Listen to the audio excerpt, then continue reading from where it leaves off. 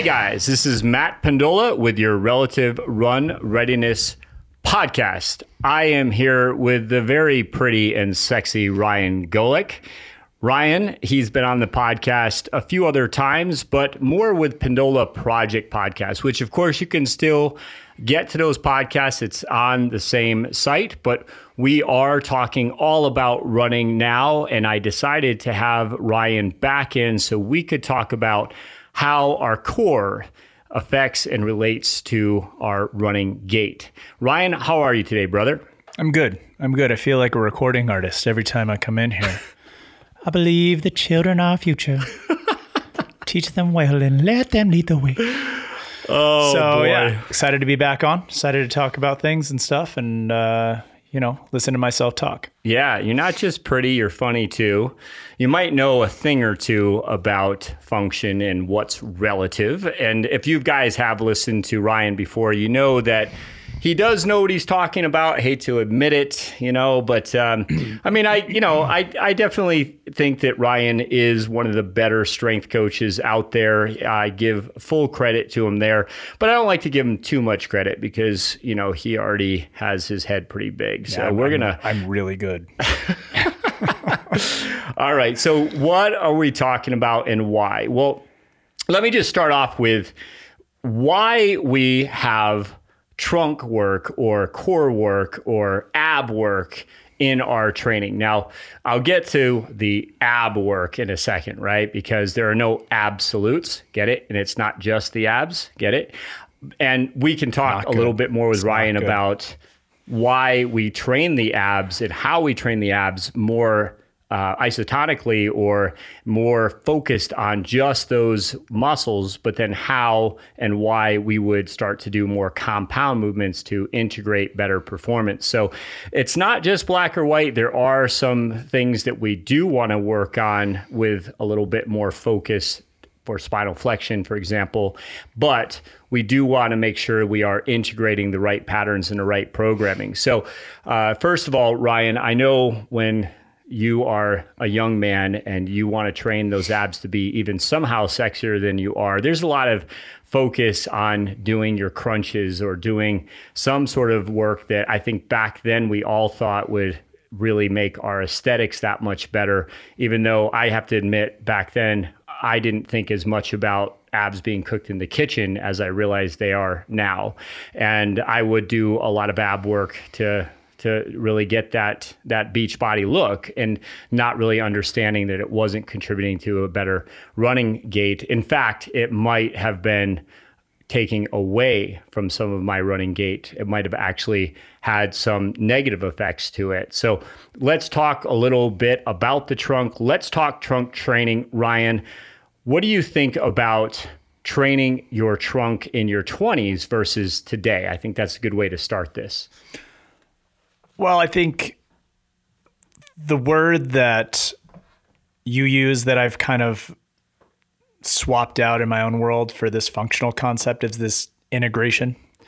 And core training, again, you differentiate it, right? You have ab training because they're abdominal muscles. And then you have, depends on where you want to get your research from, but you have pillar strength, or you have cylinder strength, or you have hydraulic amplifier mechanism, just because it sounds real sexy to say, inner abdominal pressure. Whatever the word is, what you're looking for is this quality to be able to stiffen through the middle and irradiate energy to the limbs. And a lot of the research will say that if you can create center tension, or if you can create this kind of pillar strength, or whatever term you want to use, that tension and stability gives freedom to the joints surrounding it. So a lot of people with tight hips have weak core. When we're in our 20s, well, can you stop there a second? You just said something that to me was gold, and people they need to understand this. How many times have you, as a strength coach, and you've been a strength coach as long as I have, we've been both cracking away at this for 20 years, right? So collectively, 40 years of experience about and saying this. that stretching, it's not that it's bad, okay? Or I don't think of stretching as a bad thing, but it's not going to address the problem in most cases where we're looking at a weaker area from our core, or in other words, taking that concept of a nice, strong, stable core that does have stability as a factor, but I almost never hear about the mobility part of it, right? And when we address these strengths through the core, through stability, that allows for better mobility, which equals our ability to be able to run with more efficiency. So let's just talk about that for just a second, because I love what you said. I just, how many times though, Ryan, have you seen people stretching and stretching and stretching, and they always are tight, and they're tight and they're tight and they're tight, and day after day, week after week, month after month, and then they're still stretching and thinking that that's going to change things for them, right? Yeah, so I think there's actually two pieces to that. There are the people that are systemically tight. Right? You would do an assessment on a range of motion, and you would see that they don't have what they should have. And then you have the people that have this conscious tightness where they believe they're so restricted, and then you do a test on them and they're so hypermobile in that direction that you just look at them and be like, what are you thinking? And I have seen both sides of that. And I have a client recently that for about 2 weeks, of course, without telling me, has had this left-sided groin pain.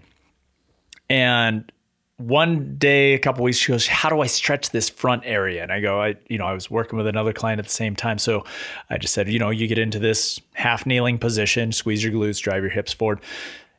So fast forward 2 weeks, and she's like, yeah, this pain is still really there. And I've been stretching it and stretching it and stretching it. I go, well, my theory is always this: if you work on an area and it's not feeling better, go directly to the opposite side of that.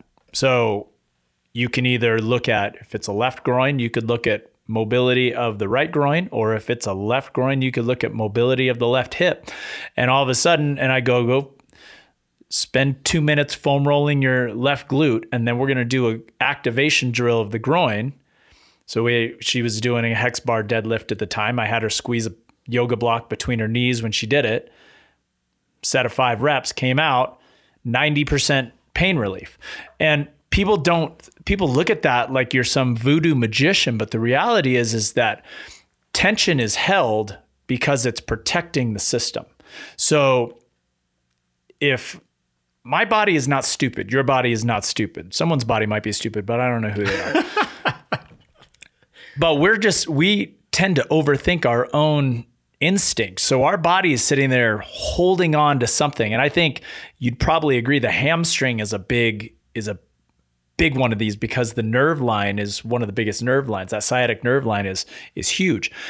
And if you don't have good hamstring strength and you don't have good hinging, your body will hold on to that hamstring. So then what does everyone feel? They're like, oh, my hamstrings are so tight. And then I lay down and I grab the back behind my knee and I straighten my leg out, and it just doesn't get any better. And you have to look at that and go, well, why? And, a friend of mine that was a manual therapist for a very long time, John, he was, when he realized that manual therapy was not the end all be all of improving someone's motion, because someone said, well, if you keep releasing them and they keep getting tight again, then why do you believe that that's worth doing anything? It brings new awareness to this concept. So people that are, like you're saying, foam rolling and stretching for 45 minutes, and then they do a 20-minute workout, might feel great for 5 minutes, but are they reinforcing what they did on the floor? Are they thinking, oh, I just got all this range of motion, now I'm going to go beat myself up in all the wrong ways and just put myself back? So this concept, and I know that in the notes you have this too, this idea of what's called reciprocal inhibition, right? If I'm super tight in my hip flexor and I'm able to squeeze my glute, which is on the opposite side, and I'm able to create tension then my brain will say, well, I can't hold tension on both sides. So I'm going to let go of where my brain's doing it because consciously I'm squeezing something else. So if you're able to couple that with maybe some sort of neurological release, foam rolling or something that allows the brain to say, okay, calm this down. Great. Oh, active. Oh, I don't know what that feels like. This is good. I like this. I'm now stabilizing on this side. I don't have to work so hard on the other side. Magically, your range of motion just normalizes. Doesn't have to be ideal, but it's just got to normalize. You have to have an equal amount of ability from one side to the other, because symmetry, whether you're 20 years old and you want to step on a bodybuilding stage, or if you want to foot strike evenly on your left and right when you're running, matters. And as much as all those people out there now are like, oh, symmetry is really not relative. You train where you are and your body is what it is and you can adapt. If you want to be an elite anything, the closer you are to symmetric in how you move is going to create power. It's going to create longevity, and it's going to create performance that you need. Yeah, no, so talking about reciprocal inhibition for a second, I'll do one of the tests that we'll give, and shameless plug, but it's in our program, guys, is a Pendola project. No, it's Relative Run Readiness is the name of the program, Ryan. Get it right.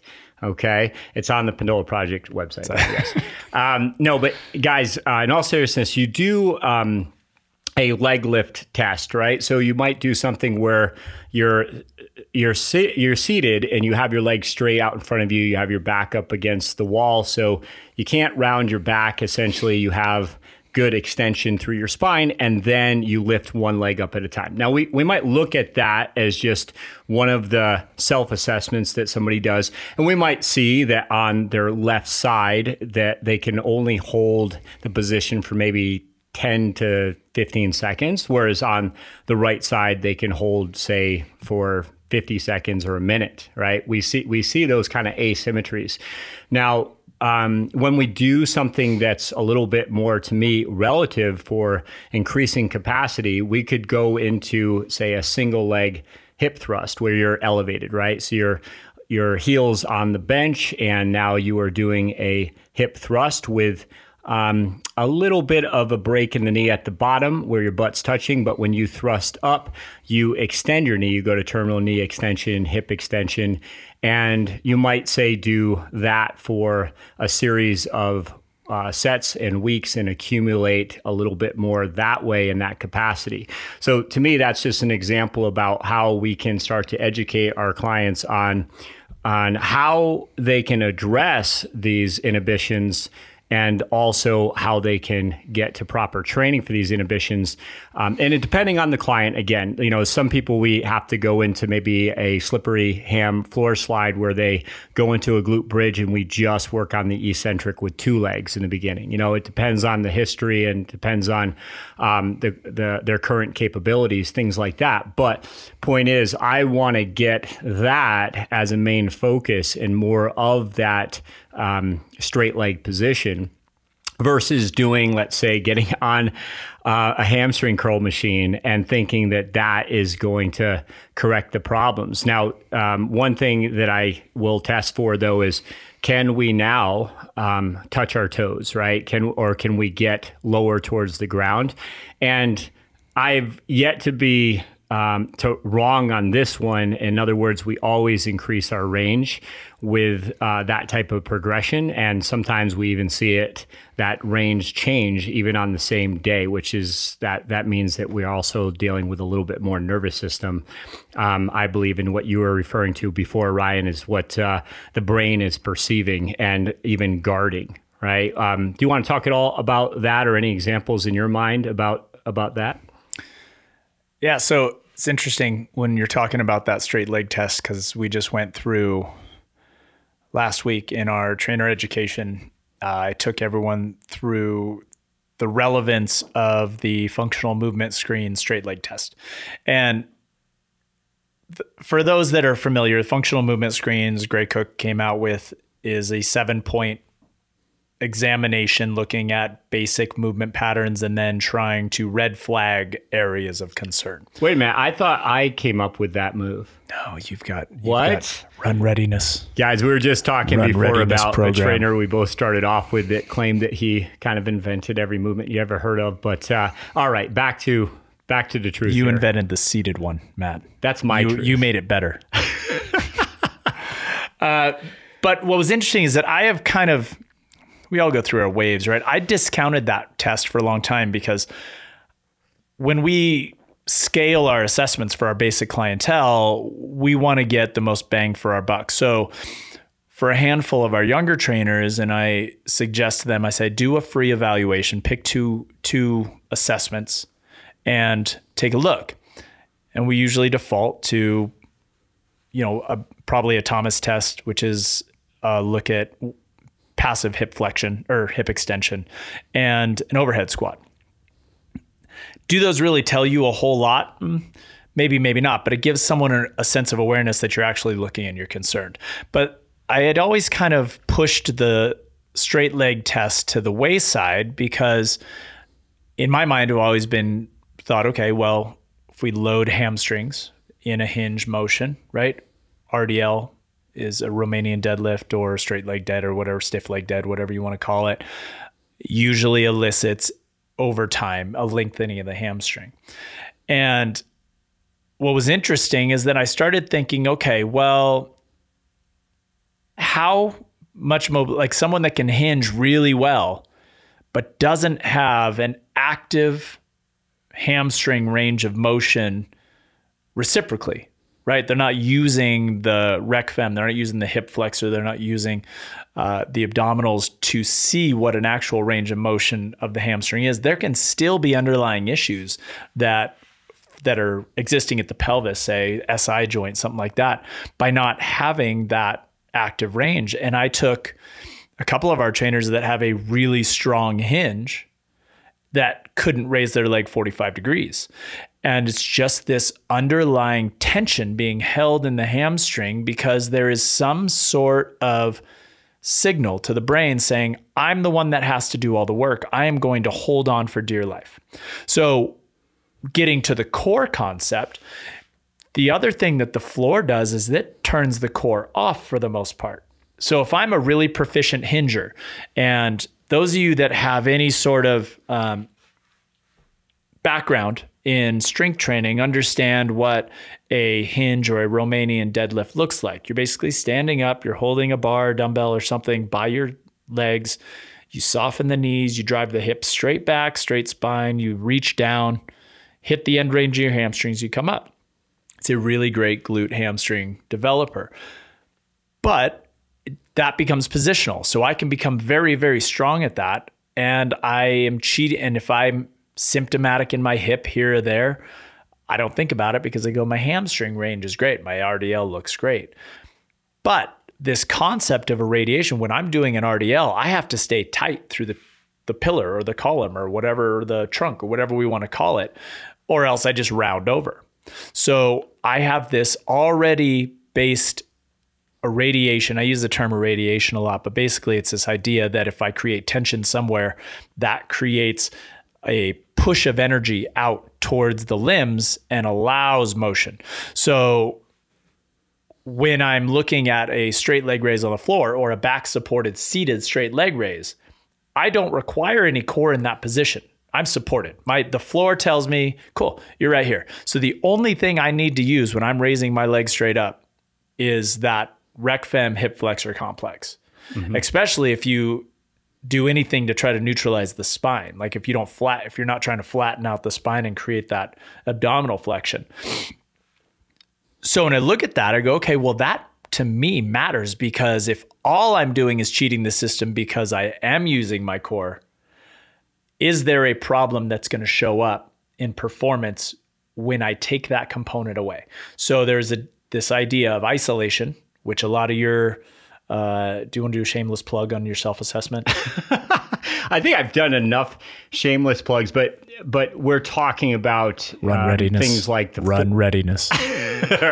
Relative Run Readiness. It's like things like the 4 core, we call it, where you are starting off in bridge positions. What I'll say very quickly is like prone bridge, supine bridge, frontal plane, like lateral line. Doing those bridges in the beginning, I like to just stick with the basics and learn how to breathe in those positions and hold them for a static or isometric hold for a minute or so and building up to that. And then I actually like to work towards increasing more tension and getting to the point where maybe you're actually only holding for 20 seconds with max intensity. In other words, learning to get more torque, learning to get more tension. And that's super important. And to me, then you start going into more of the asymmetrical type of patterns after that. And I was going to ask you, when I say asymmetrical patterns, guys, what I'm talking about is then you would start to say move an arm and the opposite leg in these plank positions. I don't believe in like, I'm going to hold a plank for 15 minutes now because my last progression I held for 10 minutes. There's a tipping point to me where we got to move on, and that's part of progressive overload.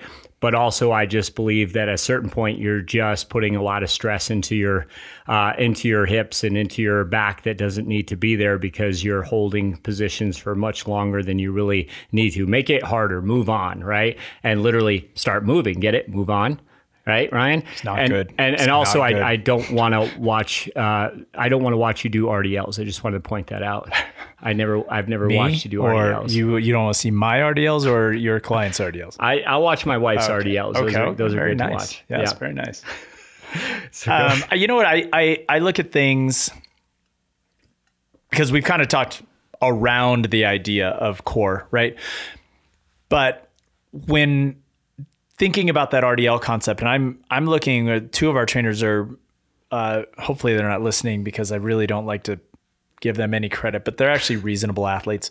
When they do a hinge, they're really pretty good at being able to brace. And this concept of bracing has different connotations depending on your sport. I have done some work in the powerlifting world, and this idea of bracing is just creating this mass amount of cylindrical pressure, this billowing out and tensing of the entire abdominal complex. And for those of you that don't know how complex that whole structure is, it's not just your ab muscles that you see or don't see, in my case. It's a structure. It's a layered structure. So you have this transverse abdominis, this deep abdominal muscle. You have these internal obliques that run one direction. You have these external obliques that run another direction. Then you have your rectus femoris, your rectus muscles that come down the center. And then you have the whole backside, right? So then you have your multifidus as your primary stabilizers. You got your QL. Then you can even get into this concept of diaphragm and pelvic floor. And all of that stuff has to integrate together to optimize the ability for your trunk to stabilize. But we can't just throw ourselves to that because there's so much structure in there that if you just go, okay, get tight, right? Flex, you're going to flex what works and you're going to not flex what doesn't. And some people might be really functionally sound and go, as soon as I get tight, everything works. That pelvic floor gets tight, that diaphragm locks me into position, those abdominals are feeling great. Most people are not that good. Most people are screwed up. So we have to start with this isolated position. How can I create, and you're not going to isolate a muscle. You're just not going to do it. But how can I get my deep stabilizers? How can I understand my diaphragm's role? How can I understand the pelvic floor, which some people consider its own version of a diaphragm? How can I get my deep stabilizers, my internal obliques and my transverse abdominis and multifidus to fire without over flexing? Then if I can just get my brain to turn those on, then I integrate my system and I go, okay, I build up tension. I build up this idea of pillar stability by default. I don't need to billow out and flex really hard when I'm running, or else I'm probably going to pass out in the first 3 steps, which if you don't want to run the race is probably a good way to get out of it. But outside of that, you have to have this base level of intrinsic stability first. And that's going to come from understanding where the pelvis is, understanding where the rib cage is, and then understanding how those deep stabilizers work independent of that abdominal flexion. So when you're talking about in our 20s with our crunches, it was aesthetic. You didn't need a deep abdominal. You didn't need your transverse abdominis to work unless you wanted to do a hollowing belly roll on stage. You know, what you did was you did a bunch of crunches because you wanted that 6-pack to pop out. You wanted that 6-pack to be an 8-pack.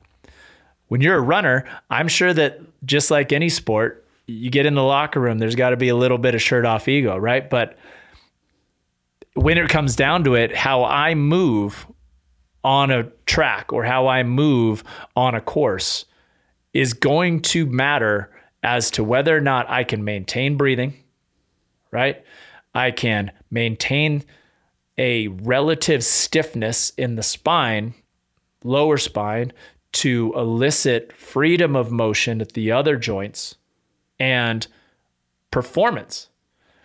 And if you don't teach that, which is a lot of what your base core non-flexion extension dominant patterns and these progressive stability drills and hip extensions and these things where everything around there, we're teaching how to work in symmetry.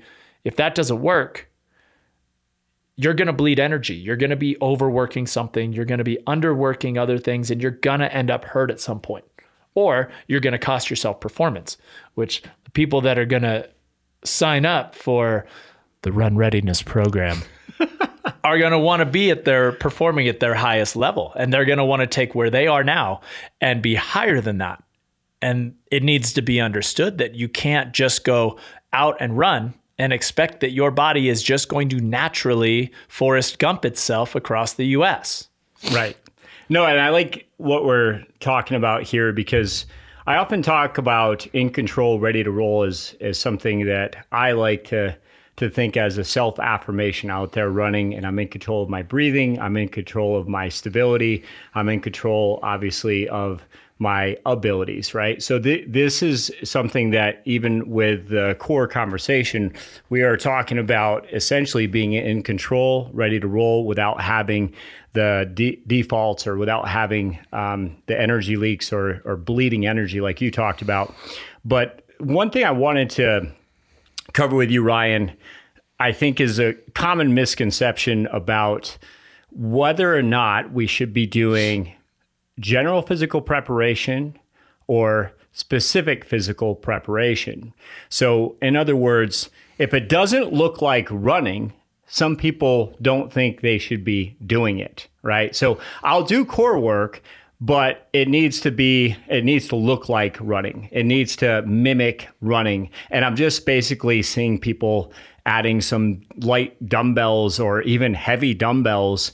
And then they're essentially doing running gait type of movements, which that can be part of the process, but further on down the line for a lot of people, that's more of that integration where I don't believe in going too heavy with the dumbbells, by the way, but doing some box drills or doing some things where we're working on step ups that look more like running and that integrate those performance patterns.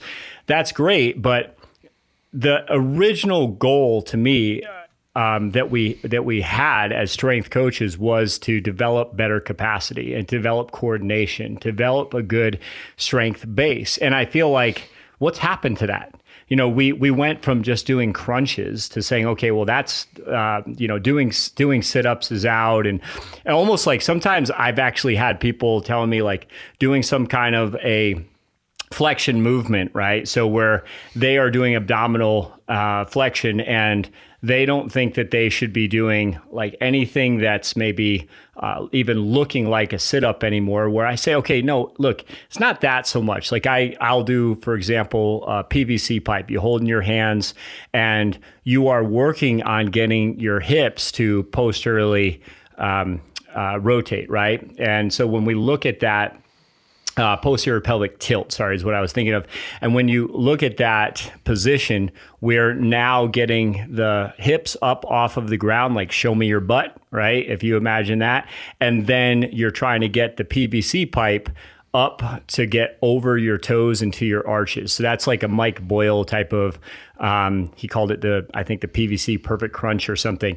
And that's, spinal flexion. That's global spinal flexion. So we look at something like that and we say, okay, that is going to be part of the capacities that we are building on. We also are going to maybe do some pull-ups with full spinal extension in the pull-up, right? And we're also going to add in some other movements where we get lateral flexion, etc.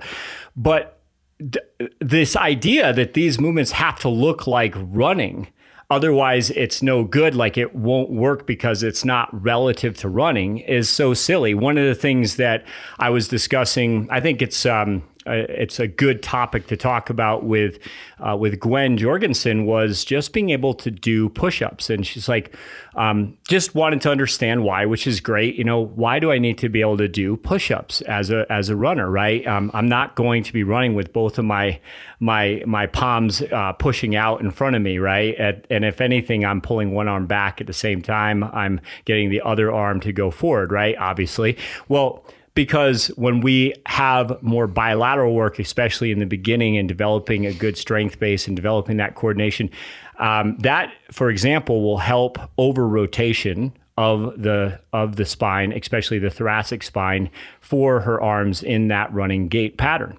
So it doesn't have to look just like running for it to be effective. In fact, we can't, or shouldn't, in my opinion, skip a lot of these bread and butter movements that are bilateral that we can benefit from, I think even more so because it allows us to get more repetitions in to increase that coordination and to find that base of strength where our spine does want to have stability, and we have to keep a long, strong, head to heel, strong as steel spine position.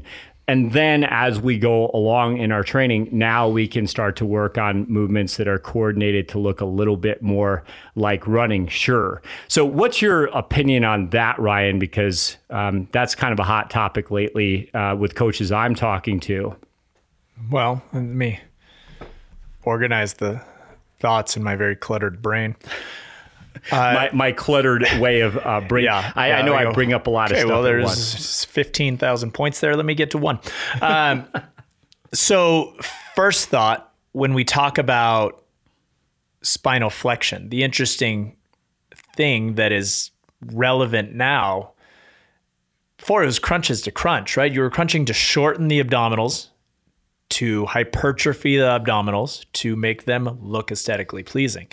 And then people went, don't do any spinal flexion, just stability work, planks and side planks and hip bridges. And, that's it. And then you started to look and say, well, the spine is designed to flex and extend and side bend and rotate and move in these different ways because those facet joints all move in their own independent way. And there's a whole bunch of vertebrae back there. So if I'm not flexing my spine and I'm not extending my spine in certain areas, I'm going to create this shortened effect. Just like if I'm sitting at a desk all day long, my hip flexors are not getting so strong that they're shortened.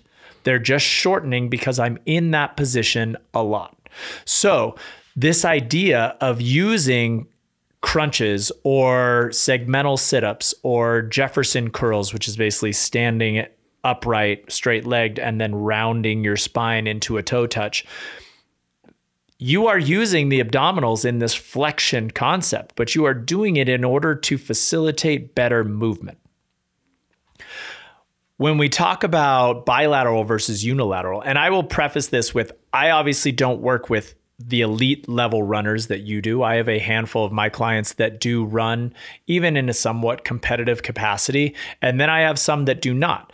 But what we need to understand in general human function, no matter what age you are, gait patterning, whether it's walking or running, it's fundamental. If you don't walk, you're not going to get around, right?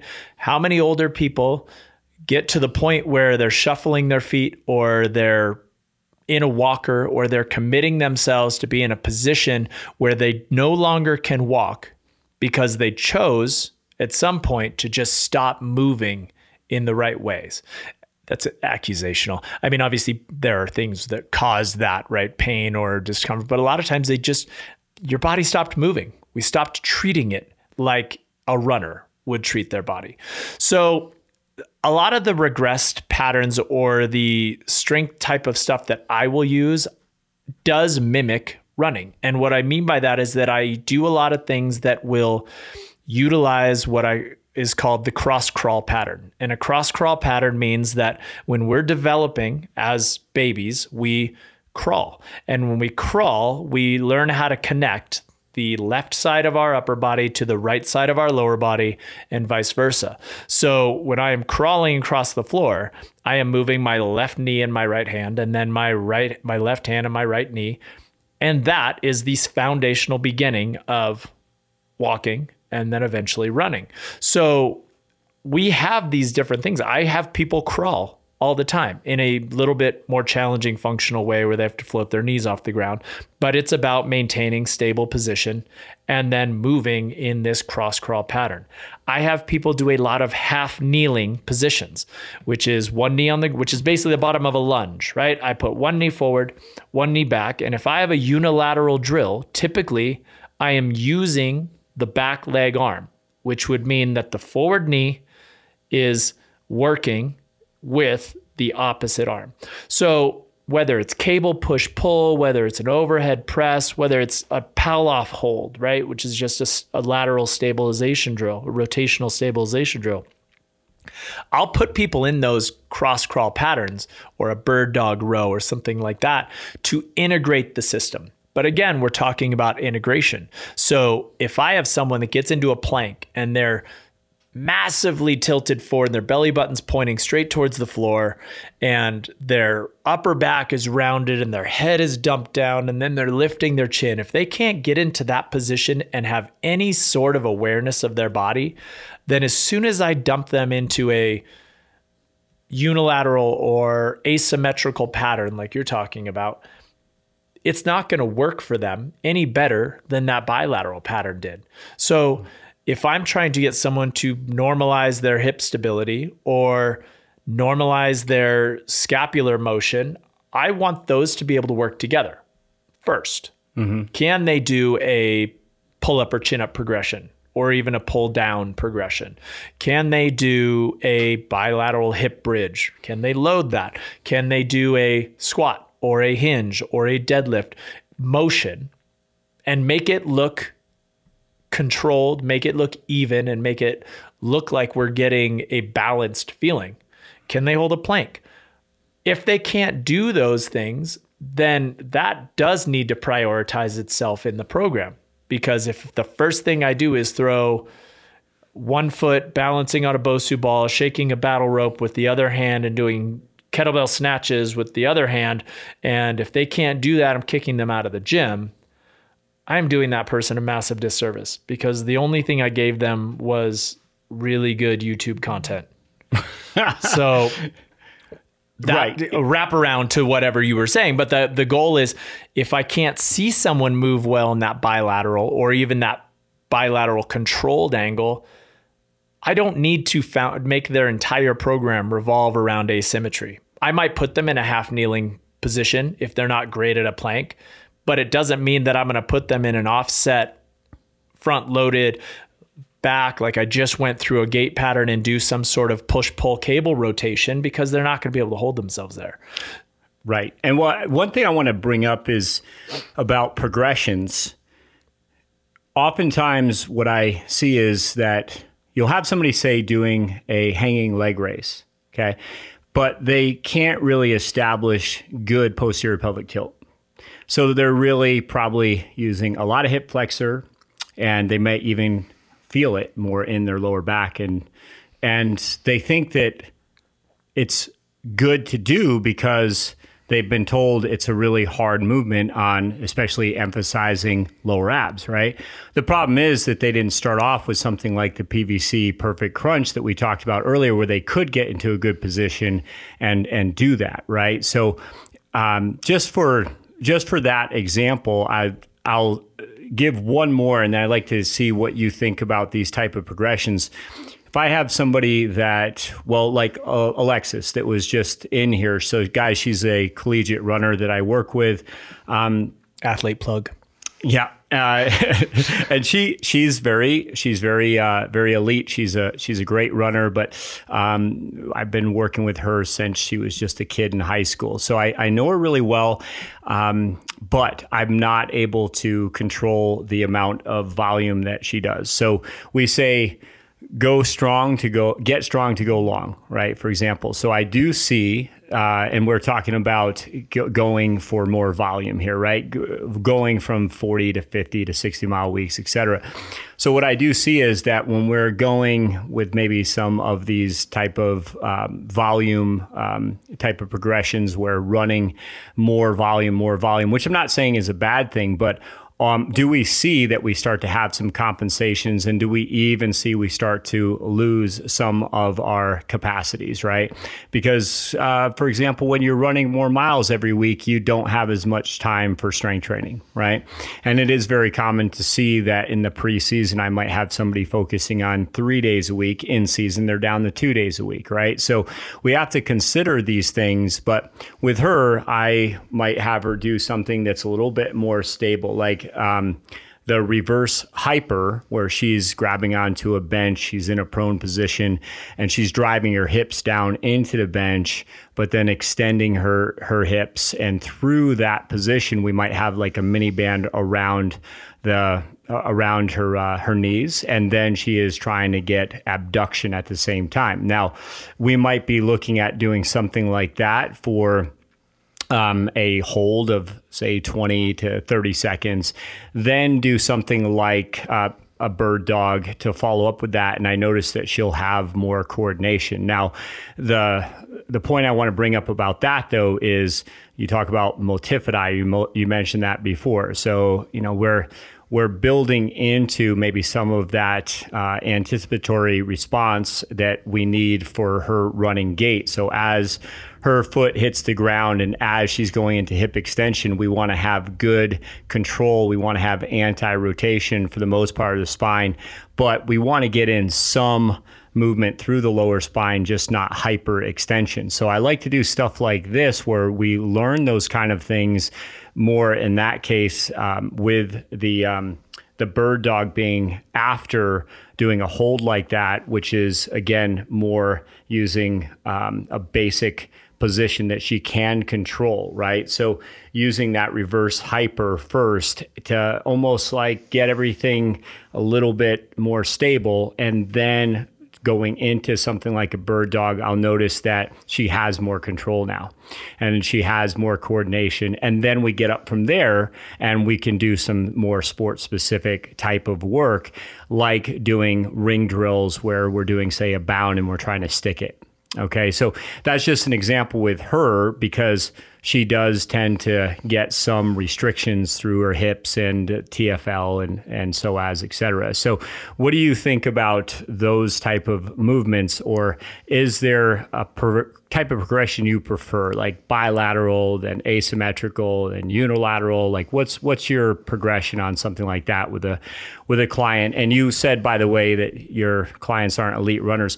Most people listening aren't, right? We all can't be elite. So you're what all do you elite think out with there. that? Listen, you're all elite. You're all great.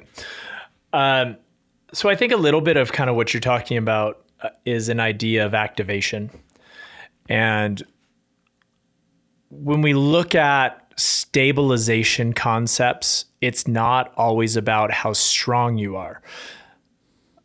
For anyone that wants to talk a little bit about the difference in anatomy, we talk about muscles that are stabilizing by nature, and they tend to be your more aerobic driven muscles, things that can go for a very long time.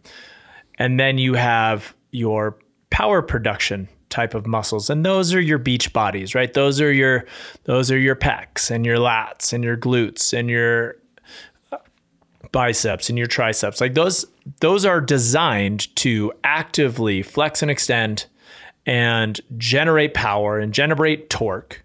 And although we can make an argument that the glute acts as a stabilizer, in reality, what we want is those deep rotators of the hip to be working in conjunction with the short internal rotators of the hip to keep us in line. We want it with that lateral glute muscles, your glute med and your glute min and your TFL, to work with the longer adductors along the inside of the thigh to keep us stable left to right. And then we want, and those things are active and stabilizing the joint.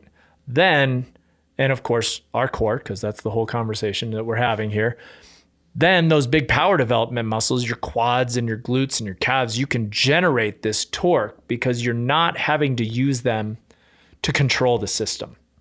So let's take a look at that reverse hyper, which I use a reverse hyper in a lot of different ways. I will use it even with some segmental lumbar extension if I have people that are really flat and rounded out there. But it can be a great tool for bilateral activation of the hamstring and the glute, especially if you put them into kind of that frog abduction. And you can get that's a great variation there, that frogger. Yeah. So you can do that different ways too. You could do straight-legged bridge, right? You could put your heels on a box and lock your legs out and then have that long lever straight extension, or multiple different ways. But your goal is that you're not building someone's massive strength in that movement. What you're trying to do is get the muscles that you want to help stabilize the pelvis dialed up, right? There could be an argument if you're just neurally stimulating them that you could just slap all those muscles a lot and get those to kind of come online and then go do a movement. Who cares how you do it? You can foam roll it and get there.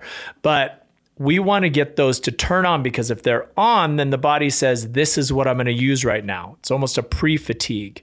I'm going to fatigue these a little just by getting them going. So then my body goes, here's where I'm going first. Can I say real quick, that's also, to me, really important point, is that when we're doing a program and priming up for the main work set, so we're doing work-up sets, before we get to our top sets, before we get to the heavier loads, we're doing some activation there. So we might do that core 4 movement where we're holding with 20 seconds max tension, but just a round of that. A lot of times we'll just do just enough. And if we do anything that's to fatigue or that's even to failure, we do it at the end, right? And so that's just something I want to bring up, because I see sometimes that people are doing like 100 curls, right? In other words, like crunches, right? And then they're going to go and do something heavy, right? And I think that's an important point you brought up, is know what you're training for. Understand that you're trying to prime things up before you do something that's more demanding on the entire system. And that's the why behind that, so that you have better mobility for, say, the squat or for your run. So before I go on my run, I do just a little bit of activation, but I never feel like it's to pass like maybe a 6 or a 7 at the most effort-wise. I don't go to an 8, 9, 10 because you want to have that feeling of good activation, but you don't want to go to failure there. Now, again, you get done with your run or whatever, and if you want to maybe progress that a little bit to get stronger in that area, then pick up more sets on that and go to failure then, right? Yeah. I also think that these activation drills get misconstrued as, and this is not so much in the running world, but maybe a little bit, they get misconstrued as this isolator. And we've been talking a lot about glute activation, but it's, to me, that falls well within the scope of core control as well, right? I know I saw a video the other day of a local trainer pitching their program, and they had a... Are you talking about me? Yes, actually it was a run readiness video. And they had basically a mini band. They had the cloth elastic hip circle band, and they said in their gym, if it's whatever they called it their BFF. And once that's on, it never comes off. And for anyone that has ever used a band assisted or a band resisted activation tool like a hip circle, Mark Bell's hip circle, or now any of the knockoffs, or the rubber mini bands. They're just a loop elastic band, and you're working against that resistance. And the whole point anyone had ever developed with this thing is to just help get things to come on. You're not trying to build these massively hypertrophied glute med muscles so that you have what a lot of people like to call side booty, okay? So if your entire workout revolves around having this heavy duty band around your knees, your squat pattern is going to suck. Your motion, your range of motion is probably going to suck, and you're not going to benefit the same way as you would from just getting those things to come on and then doing the foundational movement. If you're squatting that day, whether it's a goblet squat or a hex bar squat or something like that, just do the exercise. Use the band to go, okay, hey, I feel it. I got a burn going in my hips. I got all those things feel like they're working. I did my planks in between. My body's getting tight, and now it's my strength day, and I've got 4 exercises, and I'm hex bar deadlifting, and I'm not going to shove a mini band around my knees to do it.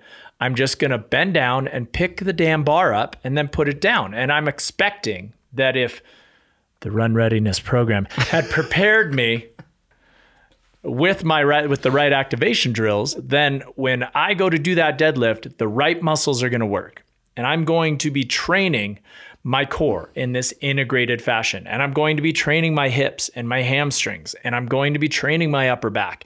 And so when those muscles are trained to, if I'm a strength day, to fatigue, or if I'm just doing maybe a little pre-game, mini workout, and then I'm going to go for a run, maybe I'm getting myself up to 60, 70% effort.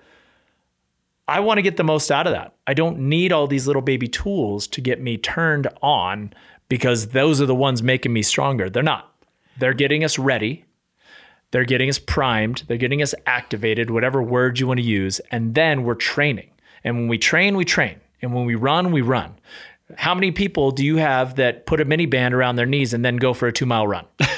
I mean, that sounds dumb, right? But someone out there is doing it, and they're putting the band on, and they're going for a run because they think I'm getting better glute activation when I run with it. You know what I'm thinking, Ryan? Next time you're on, we should just talk about, just really honestly, like, talk about the myths out there, talk about exposing some of this stuff that's going on, because there's so much of the influencers and influencing out there that we see it and we believe it. We think it's probably something that we should be doing because it's online somewhere. And now we live in this day and age where people behind these programs don't necessarily have any real experience. I mean, there's people putting out programs with zero experience training people, and they're putting together whole programs. They look good.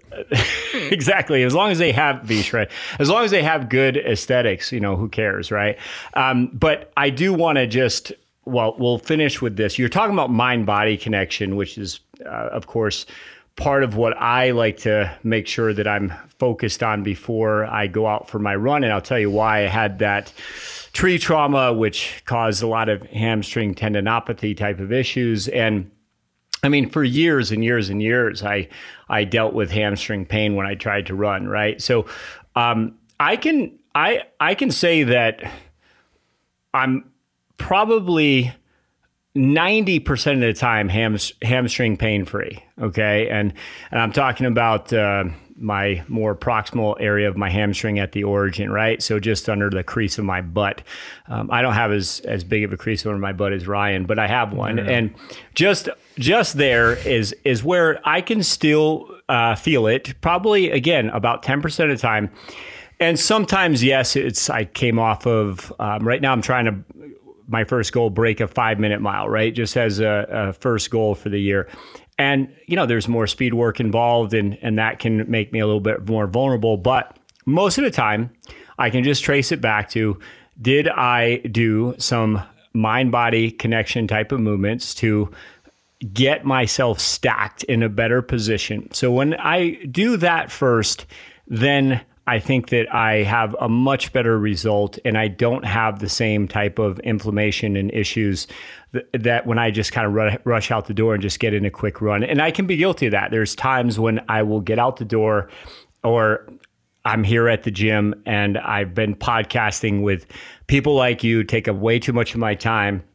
And then I try to go run the mountains real quick before I have to go meet somebody or go, go to my next appointment. And I will skip some of my preparation work, and that's a no-no. So I think just we'll finish with this, but what's your thoughts on that? This mind-body connection, I know, is what you were talking about before, and of course I completely agree. Like, these hip circles were not meant to max us out, and we're just looking at it as being a good primer, good activator. But do you think there are movements or are priming progressions that should always be a staple in programming versus just slapping your quads and saying, okay, that's, that made me aware and I can just go and do it. Do you know what I'm getting at? I do. And I think you're right. And I think it depends on the athlete. I think that a lot of people can benefit from a routine because there's nothing negative about it, right? Once you establish that these 3 drills are going to get me run ready, right? Maybe you have an athlete and they just have this kind of glute amnesia concept where they just don't connect to their glute activation and they use a lot of hamstring or they use a lot of lower back, or you have an athlete that doesn't rotate at all, and they're just locked down through the thoracic spine and everything's getting into lumbar extension. You have those drills that you look at and say, hey, this is your motion drill, or this is your control drill. They're all some version of activation. But I think when you're talking about this mind-body connection, the mind part is really the essential to that. Because if I have everything working, if all the muscles are doing what they're supposed to be doing, I don't really have to think about it as much, right? I just go, okay, my mind-body connection to a big lift is, okay, everything's working, get hyped up, do whatever I'm going to do, get tight, do my movement, right? If I'm getting, if my body's ready and I'm going to go for a run and it's I'm doing a 4-mile training run and I'm working at a 90%, I'm really getting after it. Body's ready, mind's ready. I know what I'm going for, and I go. So these activation drills have to be connected to your brain because I'm sure you have seen this, and I have clients that fall victim to this every single day. They walk in the door, they see the drills that they're supposed to do, and they see someone else they know, and they're both sitting on the ground doing glute bridges, talking about whatever they did yesterday or this weekend, right? Yeah. Have no concept of whether they feel glute activation, whether you see their ribs kicking up in the air and you see their lower backs overworking and they're up on their toes and they've got a lot of calf and they're like, okay, hey Matt, I did all my activation drills. What's next? And then they're not ready. They were not connected to that. Right. And this mind connection of like, okay, what is the education component, right? What is my intention? This drill, I need to feel this working because I've never felt it. Right. I always feel my hamstring. Okay, so I'm going to intentionally really squeeze, or I'm going to use that band to help me cue those tissues to come on, to just come online. Okay, oh, I feel that. Okay, great. Hold that. 5 seconds. Good. Let it go. Bring it back up. Hold it. And by the end of that, you're not even thinking about it. It's already there. I'm going to do some sort of, plank drill. What do I feel? Well, I'm in my lower back and my head's tucked down and I can see my toes because I'm looking underneath me. Okay, well, that's not connected. What am I trying to elicit in that plank? Well, this is the position I'm going to be in when I'm running. This is an upright, erect posture. So I need the glutes active. I need the rib cage down. I need the head drawn into a neutral position. I need the scapulas not over protract or retracted, but just set somewhere in the middle. Thoracic spine in neutral. They have to know what that feels like first. And they've got to be connected to it, because the moment that they go to get out of there and go do something else, the brain has to have connected to the movement. And if they didn't connect to it, it looked like exactly what they're going to look like when they go for their run, or they do their squat, or they do their bench press, or whatever it is they're doing that day. They mimicked it. As soon as they came out of that plank, their position didn't all of a sudden look magical when they were out running. Their head was dumped forward, their arms were rolled, their glutes were off, their ribs were flared. And they go, yeah, I really didn't feel that good. I don't think those activation drills are working. Right? So the connection is less about what's going on during the workout, although it matters, but it's more about I need to connect to what I need to be active to do this workout correctly. Right. Right. And that's, as you know, I refer to this as athletic anchoring, right? Athletic anchors are part of that preparation, but really the mind-body connection. I like the way that you said that. This is part of the process of giving you a ritual to get ready to also get into a better position for your goal, for your sport, for better movement. And if you just kind of go through the motions, you haven't really prepped yourself, you haven't primed yourself. And then you're wondering why something hurts, right? When you get out there and I did all of my protocol. I love that. That's a great way to finish this conversation. Is what you are doing, guys. Focus on it. Do it well. Don't waste your time. It's about putting in good priming, good preparation, and then you get to go do the work with a little bit better activation. Wouldn't you say, Ryan? I agree. I think the simple term is earn it.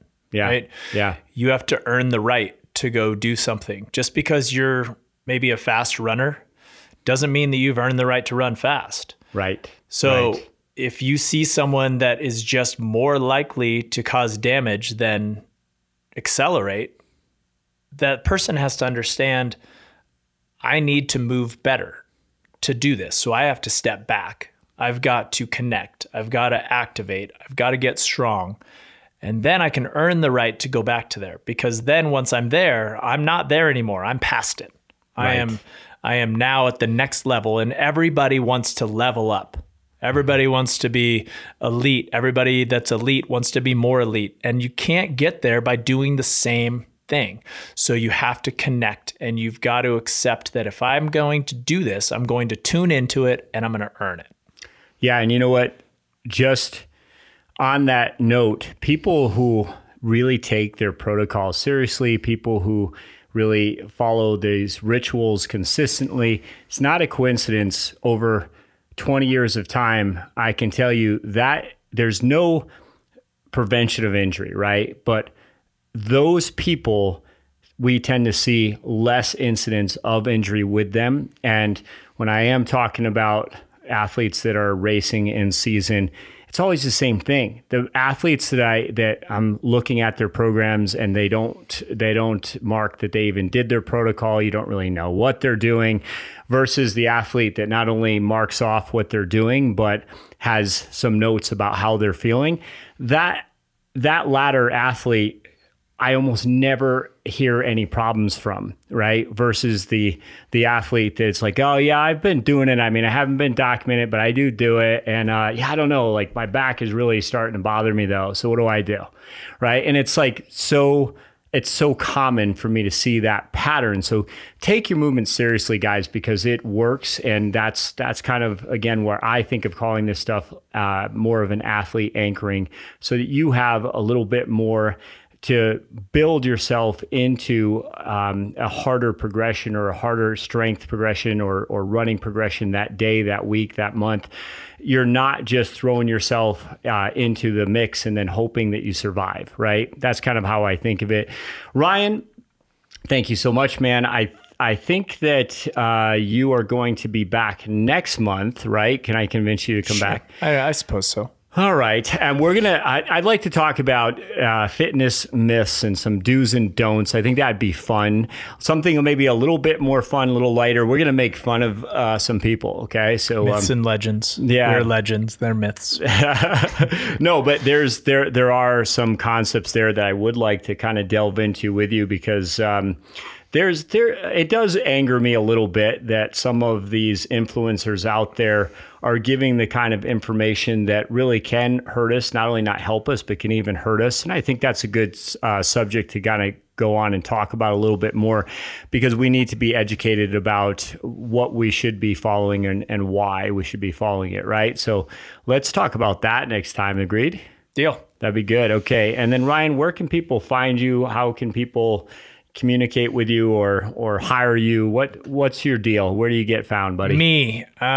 You can find me on the Performance EDU website. It is performancedufitness.com, or you can track me down on the Instagram at Movement Mechanics with an X. Yeah, man. All right, guys. Thanks for listening. We'll talk to you next time.